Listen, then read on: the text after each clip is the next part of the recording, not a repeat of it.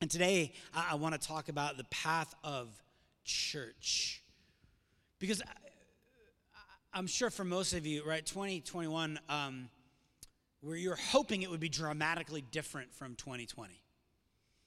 Like, it would be like this divine etch-a-sketch of a year, right? We just kind of the year would just kind of shake everything off. Things would be erased. It'd be the beginning of something new and better. But that's not exactly what happened, right? 2021 has simply been an extension. It's been like the reprise that nobody asked for of that song that was horrible. It's been the sequel that nobody wanted, right? Batman and Robin, right? George Clooney Batman. Nobody asked for that. Am I dating myself with that? Any of you like watching films that are really bad, like watching them in an ironic way? If you've never seen, go back and watch Batman and Robin with George Clooney as Batman. I believe it's been voted one of the worst films in history. That's all. Grace and peace. Have a good day. No. When you go through a crisis moment, it can often throw you off for a minute, and then you tend to recalibrate and go back to the way everything was before. But when you go through a long-term crisis, when you face a challenge that is extended, like we've all been through, it actually begins to cause you to reflect and to rethink about why you're doing what you're doing. And I think that's what's basically happened over the last 2 years. So many people have asked this question, does X really matter or Y really matter? Why am I doing this? Do I really want, Z back into my life? 4.3, this study just came out a couple days ago, 4.3 million people quit their jobs in August. 4.3 million, that's 3% of the workforce in the United States. These are epic numbers. We're seeing massive shifts out of the urban centers where we are seeing movement into urban cores. We're now seeing a big movement out. The fact that this forced many Americans to stay at home over the last couple of years has caused people to radically rethink the way they think about schooling. Many of these studies, some of the little anecdotes that put a little, some clarity and a capstone on the stats are things like, from one father, I will never miss my kid's soccer game again. The rate that I was working was unmanageable. I will not go back. There's massive shifts in how people are thinking about living their life. There was, I believe, 7 million households. 7 million in the last few months have moved to a different country. I'm getting out of here. So this question, does this matter, seems to be on the tip of people's tongues. And their conclusion to many things is no. And so you choose a different path, from really big things to small but meaningful shifts, because they have asked this question, does this matter? Now, this is a question that I've asked for most of my life. It's been like an inner narrative. Is anyone the kind of person who tends to immediately question the status quo? Like you're told, hey, you need to do this, and your first thing isn't okay, sure. It's why? Yeah, maybe you're married to somebody like that. Maybe you have a good friend like that. We're pretty awesome and pretty annoying all at the same time. When you need somebody to push back against something, you're glad they're around. But most of the times you're oh my gosh, you are slowing everything down. Can you just accept that this is just the way things have to be? Yeah, it's great. But this has been my inner narrative always, from when I was a little kid. Why am I doing this again? Why am I doing this again? Why am I doing this again? That's why the best companies, the best organizations, right, they focus on the why. We just went back as a staff and watched Simon Sinek's great talk on the power of why recently. This is a talk I think it's the most watched TED Talk in the world, I believe. And it's just because it was this recalibration of the best movements in the world. Zero in and keep asking the question why, and is there clarity on the why? It's critical. And so I wanted to take some time today to simply ask about the church. I think it's a really, really, really important question. Because over the last 2 years, we've lost something that has just been so much a part of our lives, right? Which is just coming to a place like this. Now we have all these scriptures that remind us, do not forsake the assembling of the community. One translation don't forsake the gathering of the brethren of the church. Never in my life have I ever thought I would give a sermon focusing on why it's just so critical to commit to a space like a Sunday morning. to commit to a space like a home church. Now, there's all sorts of things, again, culturally happening around committal, around the sort of social contracts and social pressures that we felt and didn't feel. And now anybody who's ever had an ounce of social anxiety or really doesn't like to be around people or really doesn't like the aggravation of that and would rather stay home sort of has this like catch-all reason to not bother with that at all. It's understandable. But I say all that as a setup because I have spent my 9 years of vocational ministry, a job I never expected to get into, to make sure that I personally, as a leader here in this church, am reinforcing what church is and isn't. And we know that this is not like the fullness of what church is. It's not a building. It's not about a Sunday morning. I always felt like, oh, that was a given. This will be a good rhythm. Obviously, if we're committing to all these other bigger things, the least we can do is gather together and recalibrate and reset as we head into a new week together. Church, by the way, always, this is what we'll get into the pathway class, as we understand scripturally the point of church, right, is to be a people. If you want to be involved at Sanctuary, how are you reaching your neighbors? How are you doing justice and loving mercy? How are you apprenticing and discipling your kids? How are you about the non-heroic mission day to day? I, as the pastor, shouldn't know much of what's happening in our church outside of programming. I should be getting story cards and hearing things from people like in the wind. Did you know this happened? Did you know that happened? Did you know these people are caring for these people in this way? Did you know that money got moved over? Did you know? And church, by the way, we know, right, has not stopped over these last 2 years that we've been gathered together. That hasn't been the case. Many of you have committed to leading home churches and helping people who are struggling with pain and anxiety through all this whole season. Many of you, I'm looking at some of you I know, have given exorbitant amounts of money to cover bills. Many of you have just been faithful to walk alongside and encourage others in deep seasons of doubt. Many of you have helped lead their friends to Jesus in the season. The church has not stopped. And to be a part of a community, we know that is the essence of what it means to be a part of this and any family, right? The reason you have leadership in a church is to equip the ministers, right? Equip people to do the works of ministry. And that would be you. When we first launched our church, in a very cheeky way, we gave everybody business cards, blank business cards, and it just said, welcome to staff. Or it said like blank, and then like you're a part of the Sanctuary staff. Or the invitation to every follower of Jesus is to be involved in the life of the community, a movement, an alternative people in the world. You've probably heard a version of that if you've been around Sanctuary for even a minute. Hopefully you've heard that. But there's something in getting out of our rhythms and routines this last 2 years that I think have had an adverse effect on us. Some of us have come every week before even the pandemic, or maybe it's every other, every third week, or every fourth week. And what's funny is that if you missed a Sunday, you still knew that it was happening. You had the comfort of knowing, like, our people are still gathering together in that way that they have gathered from the very beginning. It's still there when I need them. I'll be there when I need that. Even those that were more in a like consumeristic place. And so even when you didn't show up, it wasn't that we concluded it didn't matter. We just maybe took it for granted because we thought it would always be there for us. But over the last 2 years, something that was essential in our life, something that was fundamental to our spiritual development and maturity, and even our spiritual vitality, we were jostled out of that routine. We lost it.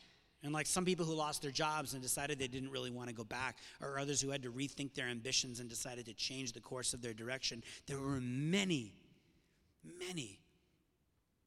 who, when they stopped experiencing the power of community and they stopped experiencing the power of the church coming together, they decided, oh, well, I can just do that online.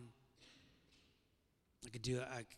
Podcasts are much more convenient. Do you know how good Bayberry brunch is on a Sunday, Andrew? I don't have to deal with those social anxieties. I don't have to be around those people I don't always like. I don't have to serve in the kids. I don't have to do that. Maybe some of you even realized that I am not the greatest preacher in the world. I know, it's a big shocker for a lot of you. You realize I can get access to world-class teaching just from the privacy of my own home. And then some of you really did. We're asking that question, or maybe friends, that fundamental question, that capital C question, or capital C church question, which is, well, the era of Sunday morning church is sort of an antiquated idea, don't you? It's no longer relevant in the world we live. Now let me say, I love these questions. I think it's important to not assume that these questions have already been answered, even in our own hearts. Let's not assume that. I overheard a conversation the other day, or the other week, and it was basically somebody kind of pressing of like, oh man, I hate it when the church gets big. I hope Sanctuary never grows that big. And the person was pushed back against in a really funny way, in a really kind of abrasive way, I guess. And basically the question was why do you think that? Why would you not want a church to grow? And the person said, to this woman, have you ever thought to yourself, I hope that the Salvation Army doesn't grow. I hope the Red Cross does not grow. I hope the Peace Corps doesn't grow. I hope the United Way never grows. I hope it just stays really small so it doesn't get ruined. And she responded no, I guess that never really occurred to me. So his buddy was like, do you know why? Do you know why? And so after a bit of a silence, he's like, it's actually because you value those organizations and you believe that they're doing good in the world. They're not just social clubs, that we need them in the world for the world to flourish and grow. Maybe the reason you don't want the church to grow is because you actually don't see it as a value to those outside it. It's so awkward. Long moment of silence. Everyone who was listening in, and then the silence was broken when she just acknowledged, it's probably true. I don't see the value to people, to the world. It's a space that essentially she was just saying she wanted for herself, but didn't see that as something that actually mattered for others. And I wonder how many times we see the church as supplemental and not essential. Something to help build Project Self and bring you a bit of inner peace, but we don't understand why we do the thing that we do. Why many in this room have given their lives to starting this thing, given up time and energy, places where they could much enjoy in the moment something much more immediate than giving their life to this. So first thing, before we dive into our passage today, remember that the idea of church began with Jesus. And I say this for a reason, because there are some growing in popularity sort of ideas and themes around what it is to be a Jesus follower. Really that it is part of the great buffet of your own spiritual health and growth and a way that you can build Project Self. And what creeps in is sort of, because we can see and point out, just like every generation, by the way, in history, can point out brokenness in aspects of the church. Ways the church has been complicit with political ideology or been really complicit with not just following sin and brokenness and not leaning into the way of Jesus. Then it must be some kind of construct. And I just want to get back to the heart and root of things, as if that somehow doesn't mean getting back to the root of things means a deeper commitment to church, not less. The church was Jesus' idea. And it was Jesus who spoke to his followers and said he would build his church and the gates of hell wouldn't prevail against it. Even in that passage, we see a bit of the vision of what the church is to be. The gates of hell will not prevail against it. I think often when we read that passage or we hear that, we think evil is on the move and injustice is on the move. The devil is on the move. And that won't get into the life of the church. But where are the gates in that passage? Outside of a Monty Python film, whenever are gates used as an offensive weapon? Have you ever seen an army charge another army, not with spears, not with guns, not with tanks, but with gates? No, Andrew. It's okay to talk back. No, I know you've heard me say this before, but who's on offense? Is it the church or is it injustice? Who's on offense? It's the church. Jesus says, let me just drill this home for a quick second. I'm going to preach on this another time. But there's this passage where Jesus says, I've kind of tied up the owner of the house. He calls it the strong man. I've tied up the devil. I've tied up evil in such a way that the stronger man is now in charge, referring to himself. And then in this passage, he invites his disciples, his apprentices, his followers, the church that he's instituting. He says it's your job to go and ransack, or one translation says plunder the house. I.e., it's the job of the church to take back what belongs to God. Who's on offense? Who's on defense? Who is meant to exist for the benefit of the world? We're told that Jesus is on the throne, if you believe the scriptures, renewing all things. The church, if you believe the scriptures, is supposed to be a partner. We partner with God. It's described as the bride of Christ. Hence, where the line joining God in the renewal of all things comes from. Deeply biblical idea. What's the job of the church? To get people to raise their hand and come to the altar so they can go to heaven when they die. No. Never. Not in the Bible. One little aspect of what we're doing is inviting people into that eternal life, the life of the ages now. And that is one aspect of saying Jesus is king and joining him in the kingly thing that he's doing, that it says in Revelation is making all things new. I digress. But I say all of this is that when we reduce the church to something akin to good things like therapy or yoga or good mindfulness activities or emotional health, not throwing shade at any of those things. But when we reduce it to just one other aspect that falls in line with that, we are quite literally not Christians at that point. Like we're not following in the path of Jesus. It wasn't something developed later. It wasn't something developed over time. It was actually seminal to the entire movement of Jesus. And so when Jesus called humanity to himself, he also called humanity to each other. If I have an abstract for this sermon, it's that. When Jesus called humanity to himself, he called humanity to each other. So these words that I'm going to read now from Paul in Ephesians chapter 3. I'm reading these because from the very beginning of the church, from the very beginning of Jesus being like, let's do this, you had a bunch of folks trying to figure out, okay, how do we do this? How do we do this in Ephesus? How do we do this in Thessalonica? How do we do this in Corinth? How do we do this in Providence in 2021? How do we do this?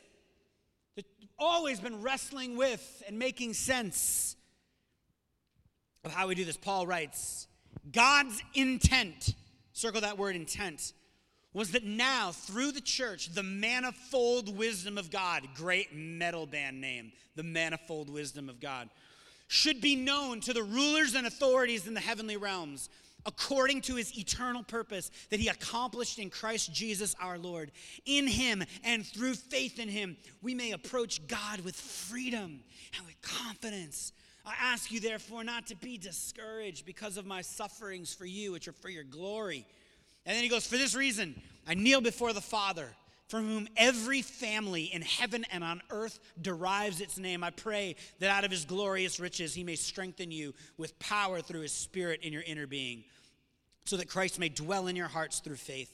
And I pray that you, being rooted and established in love, may have power together with all the Lord's people. We're going to keep going, but I'm going to stop there just for a minute. If there ever been a declaration of the wonder and significance of the essential nature of the church, it's here. Paul is letting us know, hear this please, if you don't get anything else, that God's intention is that through the church in human history, one of the things that you have to actually come to grips with is that when Jesus died on the cross, his vision for humanity was not to restore our relationship with God, but to restore our relationship with each other. This is what the sacrifice on the cross and the resurrection of the dead was as much about us as individuals as it was to create a people, a new community. In verse 10, he begins by letting us know this is the intent of God. It's important to know that God has intention. Super important to know, right? God actually has intention. So interesting to me that when people so readily and easily talk about the intention of the universe, that the universe has intention, these very same people are convinced, right, that there's no God. You ever heard anyone ask this or say this? Yeah, I believe the universe has intention. Anybody? Anybody like the universe has a purpose to it? The other day, I had like a afternoon with no meetings, and I went to Warren. Great little spot down there, man. Growing up in South County, I just never made my way around the Horn to Warren.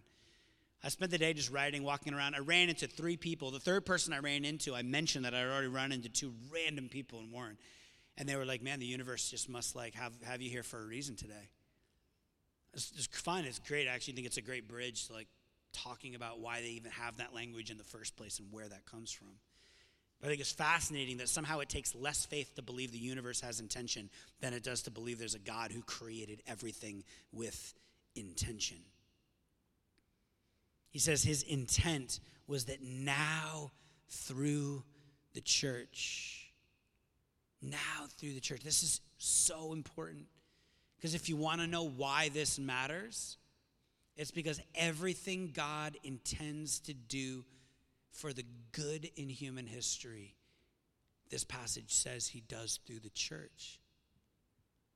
Don't just glaze over at this part here. Like, this is crazy. This is his intention. He says through the church, the manifold wisdom of God should be made known to everybody. Have you ever thought to yourself, I don't know what God is doing. I have no idea what's going on in my life right now. I never had this thought before. I don't know why this is all happening. I don't know what's going on. When you're going through a crisis or a trauma or in your dark moment in your life, it's so hard to understand what God's doing. I think oftentimes our faith gets challenged, and many times our faith gets weakened because we try to make sense of what's going on sort of by ourselves in our life. Right? When suffering has no meaning, it's unbearable. A lot of people, suffering has no meaning. I don't know how you would make it through the day. And it's actually when there is meaning and intention in our suffering that we find resilience to overcome whatever pain we may have to bear. And here, Paul's letting this church know that God has intention in human history and that the way God reveals his intention is always through the church. I should put an asterisk to always. There are all sorts of little exceptions and moments, but this is his plan. This is the way that God makes himself known to us. Verse 12, you with me? Say, I'm with you.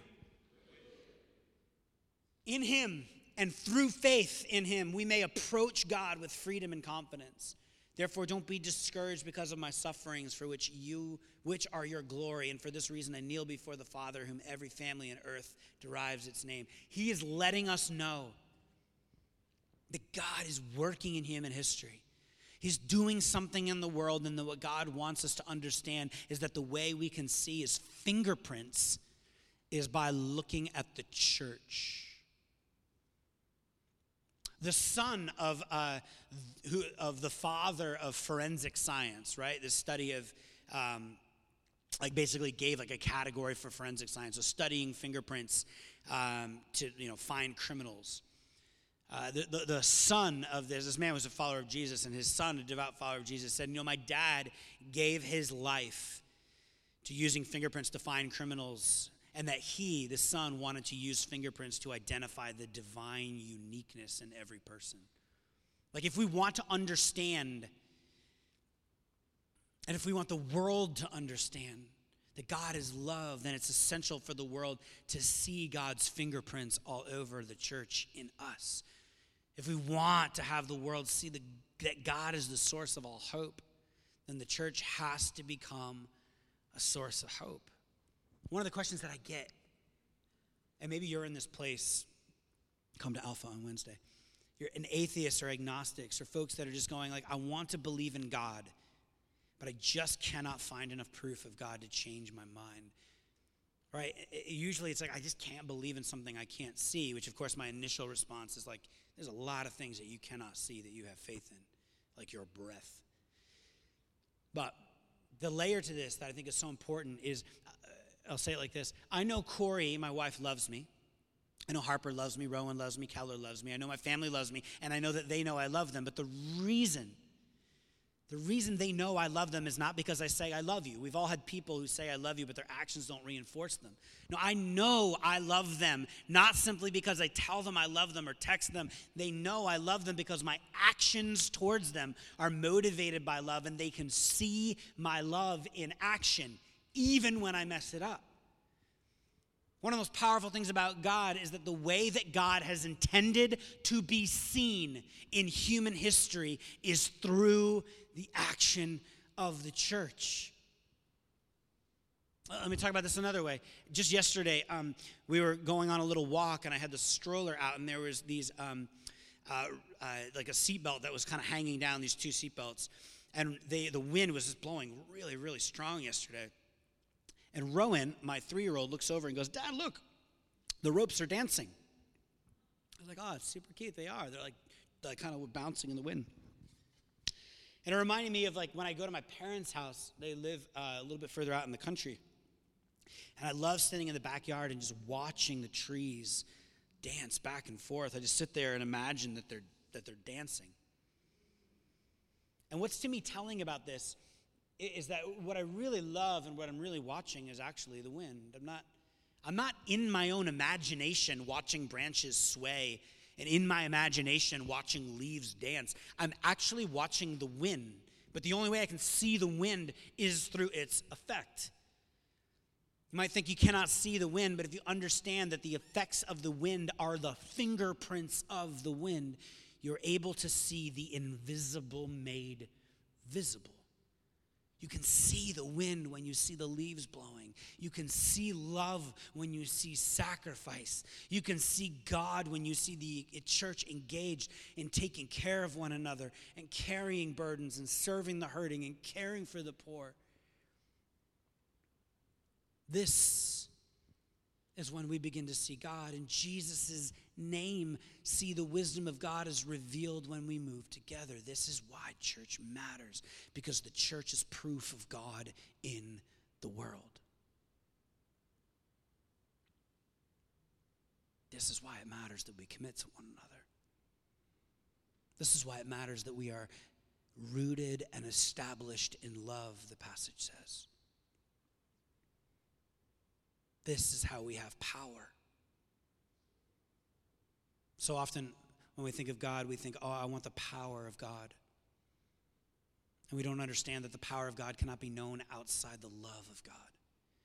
If you do not step into the love of God, you'll never know the power of God. If you're here for God for just some sort of transition and simply just to appease your guilt, you will not experience the tangible and powerful and beautiful presence of God. In fact, I think some of the worst expressions of faith have been people who are fixated on the power of God because they're not rooted in the love of God.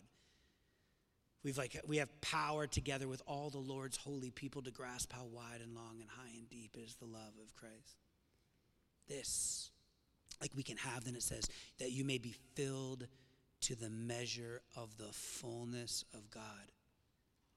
Like, think about that for a minute. Will you close your eyes for a minute? I have no idea what possibly will come to mind for this. That's almost the point. You can be filled with the fullness of God.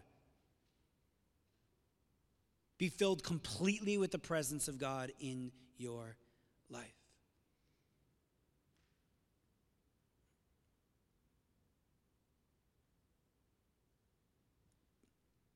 You can open your eyes if you want. Like, what? This happens. This filling, this connection, this watching and seeing is addressed to a community. One of the great disappointments with there were many, but with the 2020 Olympics. Anyone Olympics people? Anyone watch the Olympics this year? Nobody. Like four or five people. Awesome. I love the Olympics, the Summer Olympics specifically. Only like one of the big things was spectators couldn't go. So only the athletes were allowed to attend. And so you have the greatest athletes in the world coming together to compete for the greatest prize of Olympic gold, and there's no one there to watch it. So for a lot of people, I think they to like tie this to the church, I think a lot of people actually think that the church hasn't been meeting for the last 2 years. The church has been sort of neutralized, that the church has been paralyzed.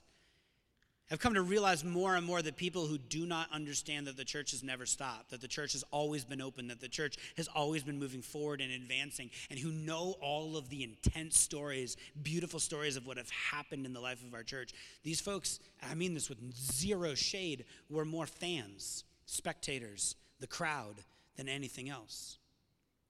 You see, the people who think the church has stopped because of the pandemics and quarantines, they're the ones who simply sat in the stands and watched the games happen. But according to Paul, in a number of places, like in Philippians, he equates them about, like, he says, I have you, brothers and sisters, around my neck. And the Greek word he uses is the sort of lanyard that gets used for the medal. And he talks about other places like run the race and uses all this Olympic like language. You're not a fan to be a little cheeky about it. Like Paul literally is calling you an Olympian. I think there's a difference between a fan and a fanatic in the sense that a fan wants to watch the sprinter run. The fan wants to watch the gymnast perform. The fan wants to watch the best in the world perform at the highest level. But the fanatic are the ones that are in the game. They're running the 100 meters. They're swimming. They're on the balance beam. The fanatics are the ones that the world watches because they give everything to be the greatest in the world. They're in the game. And I think a lot of us would rather spend very little energy. We would much rather do that, like watching the best perform, than to give all that we have. And never mind give all that we have. I mean just show up every Sunday on like a Sunday morning and show up to our home church regularly so people actually know who we are and we can be known and we can support others when new people come through the door. Never mind giving all that we have to the life of the family. When we understand what it means to be the church, we get out of our seats and we get into the game. We use our gifts. This doesn't boil down to like, I'm a parking greeter. That's great. We have chores to do in the family. We want to create a nice space for people when they come in. This means like getting in the game and asking those big questions of where can I join God in the renewal of all things in my sphere of life with my people and with this family. You're supposed to be an Olympian and give all that you have so that people might be overwhelmed by the reality of Jesus. Right? And we've been overwhelmed for the last 2 years with the realization that we can actually transmit to other people what's in us.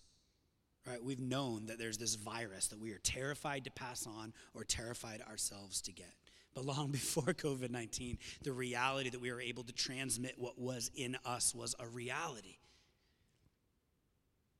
When you live in the fullness of God, when you're alive and full of life and hope and full of faith and full of love, you, along with the family, get to be a transmitter of that presence of God.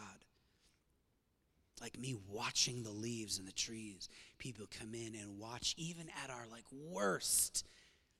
I've been in some heard stories, I should say, some really rough church scenarios, and still seeing God move and be transformed, because even in the brokenness and hypocrisy and ache, you're seeing people double down on laying down their life for one another, carrying one another, loving one another, and giving of themselves, just like God.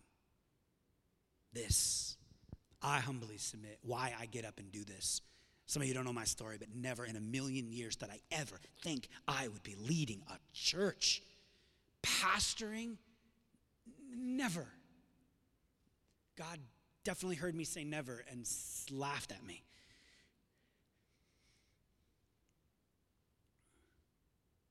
I believe with all of my heart that the world needs Jesus more than anything else. And so what do we exhale? What do others inhale when they are affected by our communal life? Are we exhaling hope, and are we exhaling faith and love and life? These things that have marked the community of Jesus from the beginning, because that community is marked by Jesus. When you're full of the fullness of God, you can't contain all that he is within you. When you're filled with the fullness of God, the gift you carry with you everywhere you go, that fullness is transmitted to others. The church matters because when we move together, the wisdom of God is revealed. Paul then wraps this all up with this declaration. He says, now to him who is able to do immeasurably more than all we ask or imagine, according to verses taken out of context. Inside joke. It says, now to him who is able to do immeasurably more than all we ask or imagine, according to his power that is at work within us. To him be glory in the church and in Christ Jesus throughout all generations, forever and ever. And everybody said, amen. Just stop for a minute, because I can ask for a lot. But I can imagine, and I bet you can imagine so much more. He's telling us that God's able to do immeasurably more than we could ever ask or imagine, according to his power at work within you as an individual, within like a current trending political movement, or within us, the church. This is key. So oftentimes when we think about God working, we think, well, God's working out there. And then that's often how we pray, because we want God to do something out there. And I want you to realize that the primary space in which God works is in here, within us. And his power is revealed by how he changes us. And we need each other for that. But if you are the manifestation of the imagination of God, what should your life look like? You're saying that through the church, God unleashes creativity. Through the church, God sets the civil rights movement into play. Through the church, he unleashes his creative power, and God's imagination begins to paint on the canvas that is us. That, to me, is one of the most exciting things in the world. If all that's true, that's a story I want to be a part of, even if I didn't believe in God. I've become so aware over the years of my liabilities and my weaknesses and my shortcomings. And let me just say, I'm so grateful for the church, because I got a couple strengths, a few talents, not that great. But let me tell you, I understand how important it is to be surrounded by people who are bringing their intelligence and their gifts and their talents and their imagination into the room with me. Because when I'm just me, I'm simply the sum total of my parts. But when we are together in the church, pursuing God, pursuing reconciliation, pursuing forgiveness, pursuing the life of the ages, man, now my strengths become the contribution and my weaknesses become the space in which others can step in and step up and bring their strengths. And now we become strength against strength against strength against strength. And then, when you find yourself in a community where people know your weaknesses, but they don't measure you by them, when they know your weaknesses, but they do not define you by them, when they know your weaknesses, but they don't see that as your deficit, they see that as the construct from which they're supposed to connect to your life to bring strengths, what a powerful space. You don't have to hide your weaknesses, but be honest about them and know that you've got other, to use Paul's language, eyes and ears and legs and arms to come in and fill that space. This is why we need our children, aren't the future of our church. They're our church. This is why college students, even though you're only here for like 9 months out of the year and only here for 4 years total, like we need you. We need you. This is why folks that are older walking into a church that can feel sort of like a little bit intimidating. You come in here and you're over 60 and you're like, this is not a church for me. We need you. We desperately need you. We need your gifts and we need your wisdom. We need your experience. We need your strengths. This is why God doesn't create anyone who is by themselves. You, as an individual, are not everything the world needs. Hear that as like a blessing, not as like a, oh God, I thought I was. Get whatever snowflake ideologies you have in your head out. What's the Fleet Foxes lyric? I'm going to mess this up. You didn't see that coming, did you? I'd rather just simply be a cog in a machine serving something beyond me, or something far more eloquent than that. Here's a writer in this band. He's not a Christian at all. He's just recognizing I'd much rather be a part of something great and just a small piece of the larger thing that's happening than what the entire world is selling me, which is my uniqueness, my career, my goals, my bank account, my finances. Man, the way of Jesus does a bit of obliteration to the idea of my and me and shifts us and to we.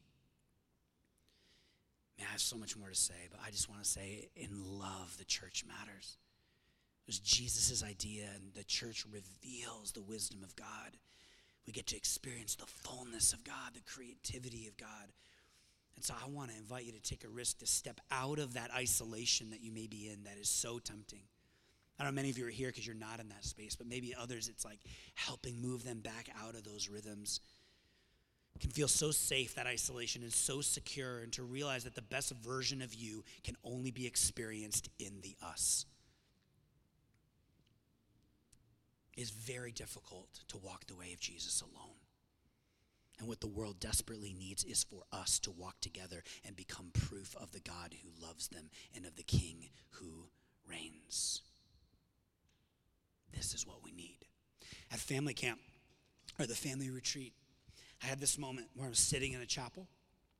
We can invite the band up. I'm sitting in this chapel, and I am having this bizarre moment where I start to look around, and I get these every once in a while. Anyone ever had a moment like this? Like you get a little bit out of body, and you go,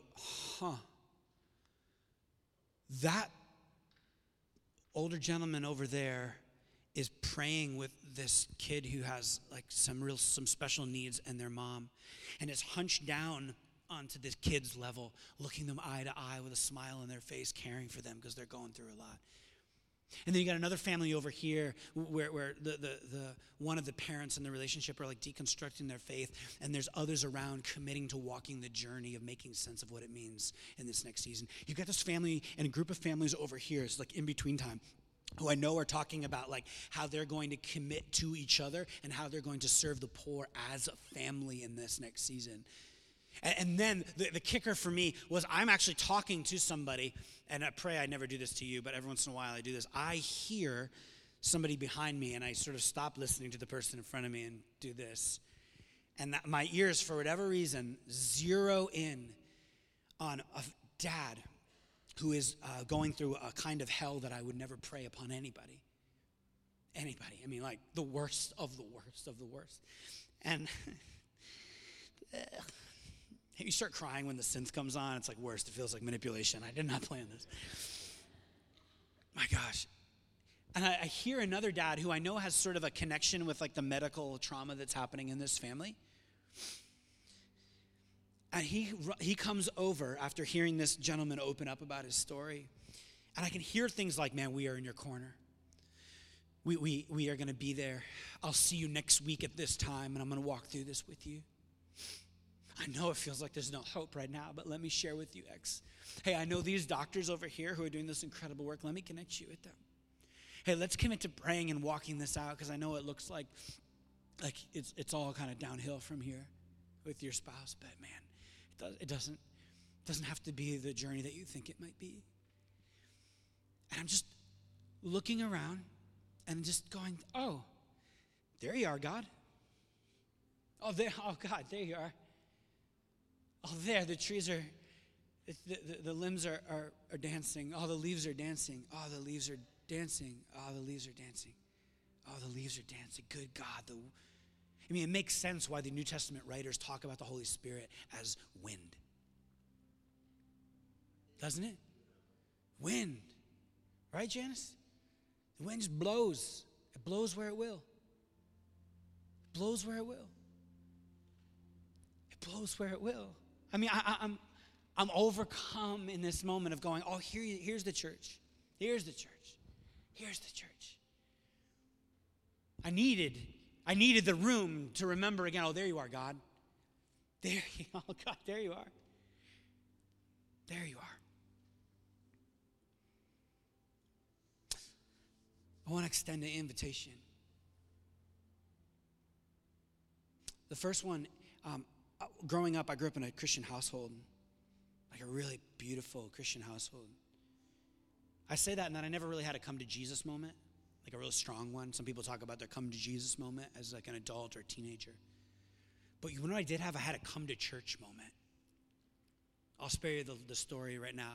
But I had a moment in my life where all of a sudden I realized, oh my gosh, this is what this thing could be if we're being faithful to the scriptures. Now, we haven't nailed that by any means. But that's what moved me from a kid who said, I will never love my dad, he was a pastor, love the church, don't understand really why that was ultimately important. I can love God, I'll be a part of a church, it's great. That moved me from wanting to start one with my friends. I had this come to church moment. I think maybe some of us, there's a line of faith that we need to cross right now of recommitting. Like the low-lying fruit is like, yeah, commit to being here every week. Commit to starting your week together with a group of people and singing and praying so that when new people come in, you can connect and talk and share with them. And we can be on the same page as we head into home churches. We can be on the same page as with what we're thinking about and praying about. They can hear stories together and give together. It's like that's the easy part. Maybe a home church, don't want to commit to that. Maybe it's commit to using your gifts and going, okay, God, how might I use my gifts to the church? And I'm going to like be annoying to every bit of like leadership and every staff person and every pastor and me until like I get in there and my gifts are being used. I'm coming today to this simple little class because I actually want to say yes. I want to cross a line of faith and it's a recommitting to the life of the church. It's recommitting to every Sunday, whether I need prayer or not. I'm coming up here to get prayed for and blessed because I've got a week of church to do. I'm not going to let this moment go by having someone bless me and pray for me. I've got some church to get to this week, so why would I not? That our altars would be flooded with people of prayer. That our gifts would be used. Our callings would be engaged. That our perspective that might be a little different or a little out here. I'm looking over at like Emily Cordone, and I mean, Emily's vision and her heart and her connections and with a particular subset of the church like is critical. She is a missionary and a pastor to an entire demographic on the west side of Providence that very few people have. We need to make sure that we are in her corner and praying for her, that we know what's going on, how we can help her and serve her, give her the resources she needs to do that, lift her up when she's feeling beaten down. I could go probably around the room and name a number of that, but some of us need to recommit. Yes, I want that. The non-heroic mission that we are called to as a church. And then maybe you're listening to all this and you've never crossed the line of faith. You've never trusted Jesus with your life. Maybe you've asked the question, how do I know God exists? Where's the proof of God? But if you've had the opportunity to be around people who've been changed by Jesus, you know they're imperfect and you know they're human, but you also know that there's life in them. Maybe you've seen unexpected compassion and unexpected love and unexpected sacrifice and kindness. Maybe you've seen the unexpected forgiveness that you didn't deserve, that none of us deserve, but that we give each other because Jesus has changed us. And maybe right now you realize what you need more than anything in the world is to receive that forgiveness. That Jesus died to bring you through his death on the cross, to receive the freedom that Jesus brings to the power that raised him from the dead. Maybe right now it's time to cross the line of faith. Maybe it's to cross the line of church, to recommit. Maybe it's just to simply begin the journey now. I want to encourage you just to pray with me. Wherever you're at in that journey, if you wouldn't mind, like to close your eyes if you're okay with that. And just to say, Jesus, I give you my life. Maybe if you're praying that prayer of like church, it's like, God, I give you again my finances. I give you again my time. I give you again my gifts. I want to cross that line of faith. I want to cross that line of commitment to the family of God, to open up my life to Jesus. And I just want to encourage you right now just to pray that prayer. Jesus, I give you my life. Because right now, for all of us, for me, even as I preach this, God is waiting for me and waiting for you. The posture of God in the scriptures is a Jesus who is leaning in, just wanting you to open up your life to him so that he might come and dwell in you and set you free from all the guilt and shame. And he wants to dwell in us, and he can't dwell in us when we don't show up for each other. That you might become the person God intended you from the very beginning to be. So right now, just talk to him. Maybe you're not there. You're like, man, I don't know about all this. But God, if you're there, would you speak, convict? I just ask you to actually be open-minded for a moment. Just to be open and close. Just, God, are you there? What? I gave you my life. Some of you, you're there. Just declare to him, I give you my life. I give you my life. Even as we hear sirens in the background, man, I couldn't plan that better. There are injustice and brokenness in the world. Lord, I give you my life. Because political movements and governments and nations will rise and fall. And if we know anything, the church is the thing that's still standing. Loving and blessing, self-correcting itself when it gets off track, and moving forward in the work of putting all things back together again. So if that's your prayer, if that's your desire, this moment is the beginning of a new you. The beginning of a new future Or maybe it's just the recommitment to the journey with Jesus. The journey that you were intended to do with others. It's why we need to become the church, because the church matters, because you matter to God. So Spirit, would you move?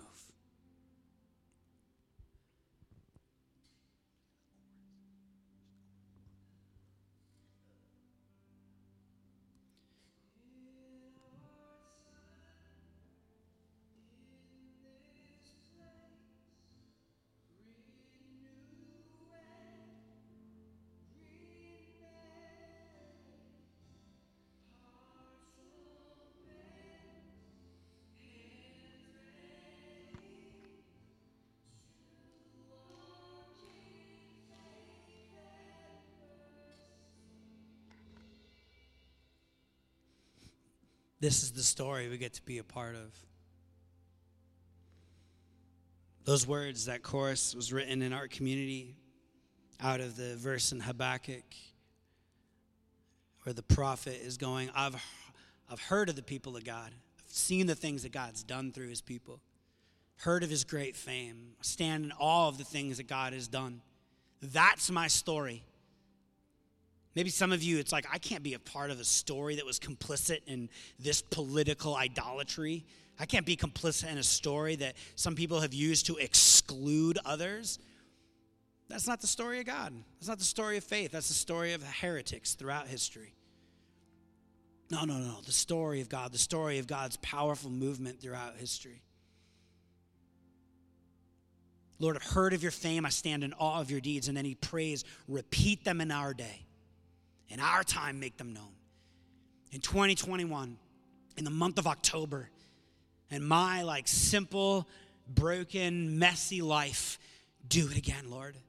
In our little church here, downtown, our little church over on the east side, do it again, Lord. Do it again, do it again, do it again. Do it in me. Do it in me. I leave you with this. To be a church, to be a part of Sanctuary, is to commit to a social circle that you don't get to choose and can therefore show you whether your spirituality is just talk and nonsense and BS or if it's real. Joining a church is a way of practicing in small groups of people over a significant period of time of what heaven looks like on earth, what in your bones you want the world to look like. To join Sanctuary is to live in rebellion against all of those forces that are brainwashing you into making your consumer desire the center of the world, reducing all of your experiences and the people around you to products and resources. Joining a church is to organize your life around a time to confess your limits, your culpability, your imperfections with other people so that you can get used to receiving divine and godly forgiveness and hope in response to that honesty.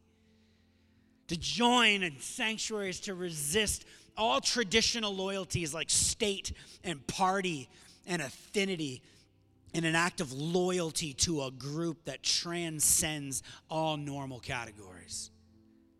Come on, anybody?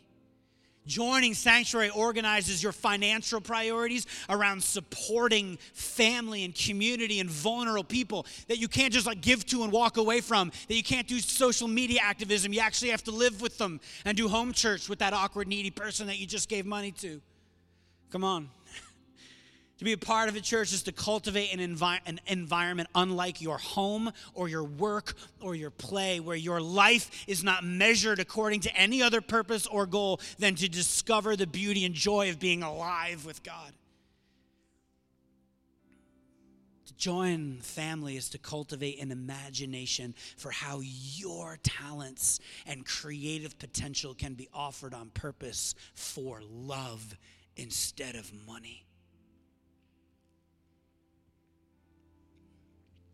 And so as we close, I want to invite you to stand, and we're sort of going to sing our benediction today. You can stand with us if you like, if you're up for it. the benediction that is this verse in Habakkuk. Lord, in our time and in this place, in my heart and the heart of my friends, would you do it again? And I pray that as we sing and pray this, that we would be open to receiving whatever. And I believe in the supernatural. I believe God might even make deposits into our life in this moment. About what this next season needs to look like and what this job needs to look like. Maybe it's the big things, and again, maybe it's the non-heroic day-to-day moments where I'm being invited to join God with others in what he's doing. God, would you show us as we pray, Lord, I'm ready to walk in faith and mercy, to walk in mercy and justice, to walk in love and peace, to walk in joy and in freedom, Lord. So church, as we close, let us raise our voices as we sing this prayer over each other.